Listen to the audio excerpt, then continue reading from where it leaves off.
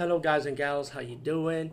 Today I'll be talking about an awesome way to start your free podcast, and I mean free, no catch, no gimmicks.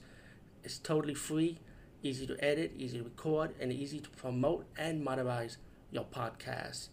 It's called Anchor.fm, and I highly recommend you guys and gals check it out and start your own podcast and let your voice be heard.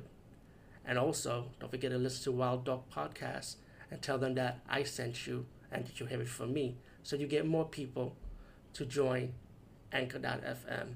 You will not be disappointed because they will also put your podcast in other platforms and then make it very, very much easier for you. Have a great day, everybody.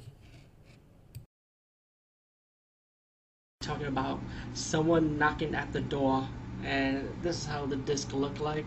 It has nudity in the front of the DVD, so it's kind of hard to show it to you. But someone knocking at the door. I'm gonna try my best to explain this movie without ruining anything for you. To me, it's a psychological horror. It's gonna get you thinking still towards the end. The kill scenes are pretty graphic, and it's very graphic with the nudity. The first scene takes place with a guy getting high with drugs. He gets graphically molested by a son. I don't want to ruin the beginning part for you, but it's going to get you interested. And then when the guy got killed, graphically molested, the cops did an investigation with his friends, want to know who did it, who done it. It's like a who done it type of movie. And all these medical students decided to do a research on these two killers.